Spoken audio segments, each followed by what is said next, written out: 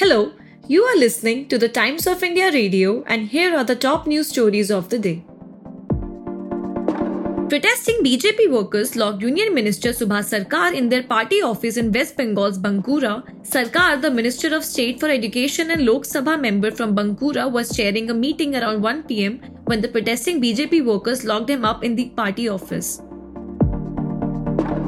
Data released by the government showed that retail inflation for August dipped to 6.83% from 7.44% in July owing to reduction in prices of vegetables. However, inflation is still above the Reserve Bank of India's comfort zone threshold of 6%. The Supreme Court extended till September 25th the interim bail of former Delhi Minister Satyendra Jain in a money laundering case. The relief was granted to Jain after the government lawyer made a request for an adjournment.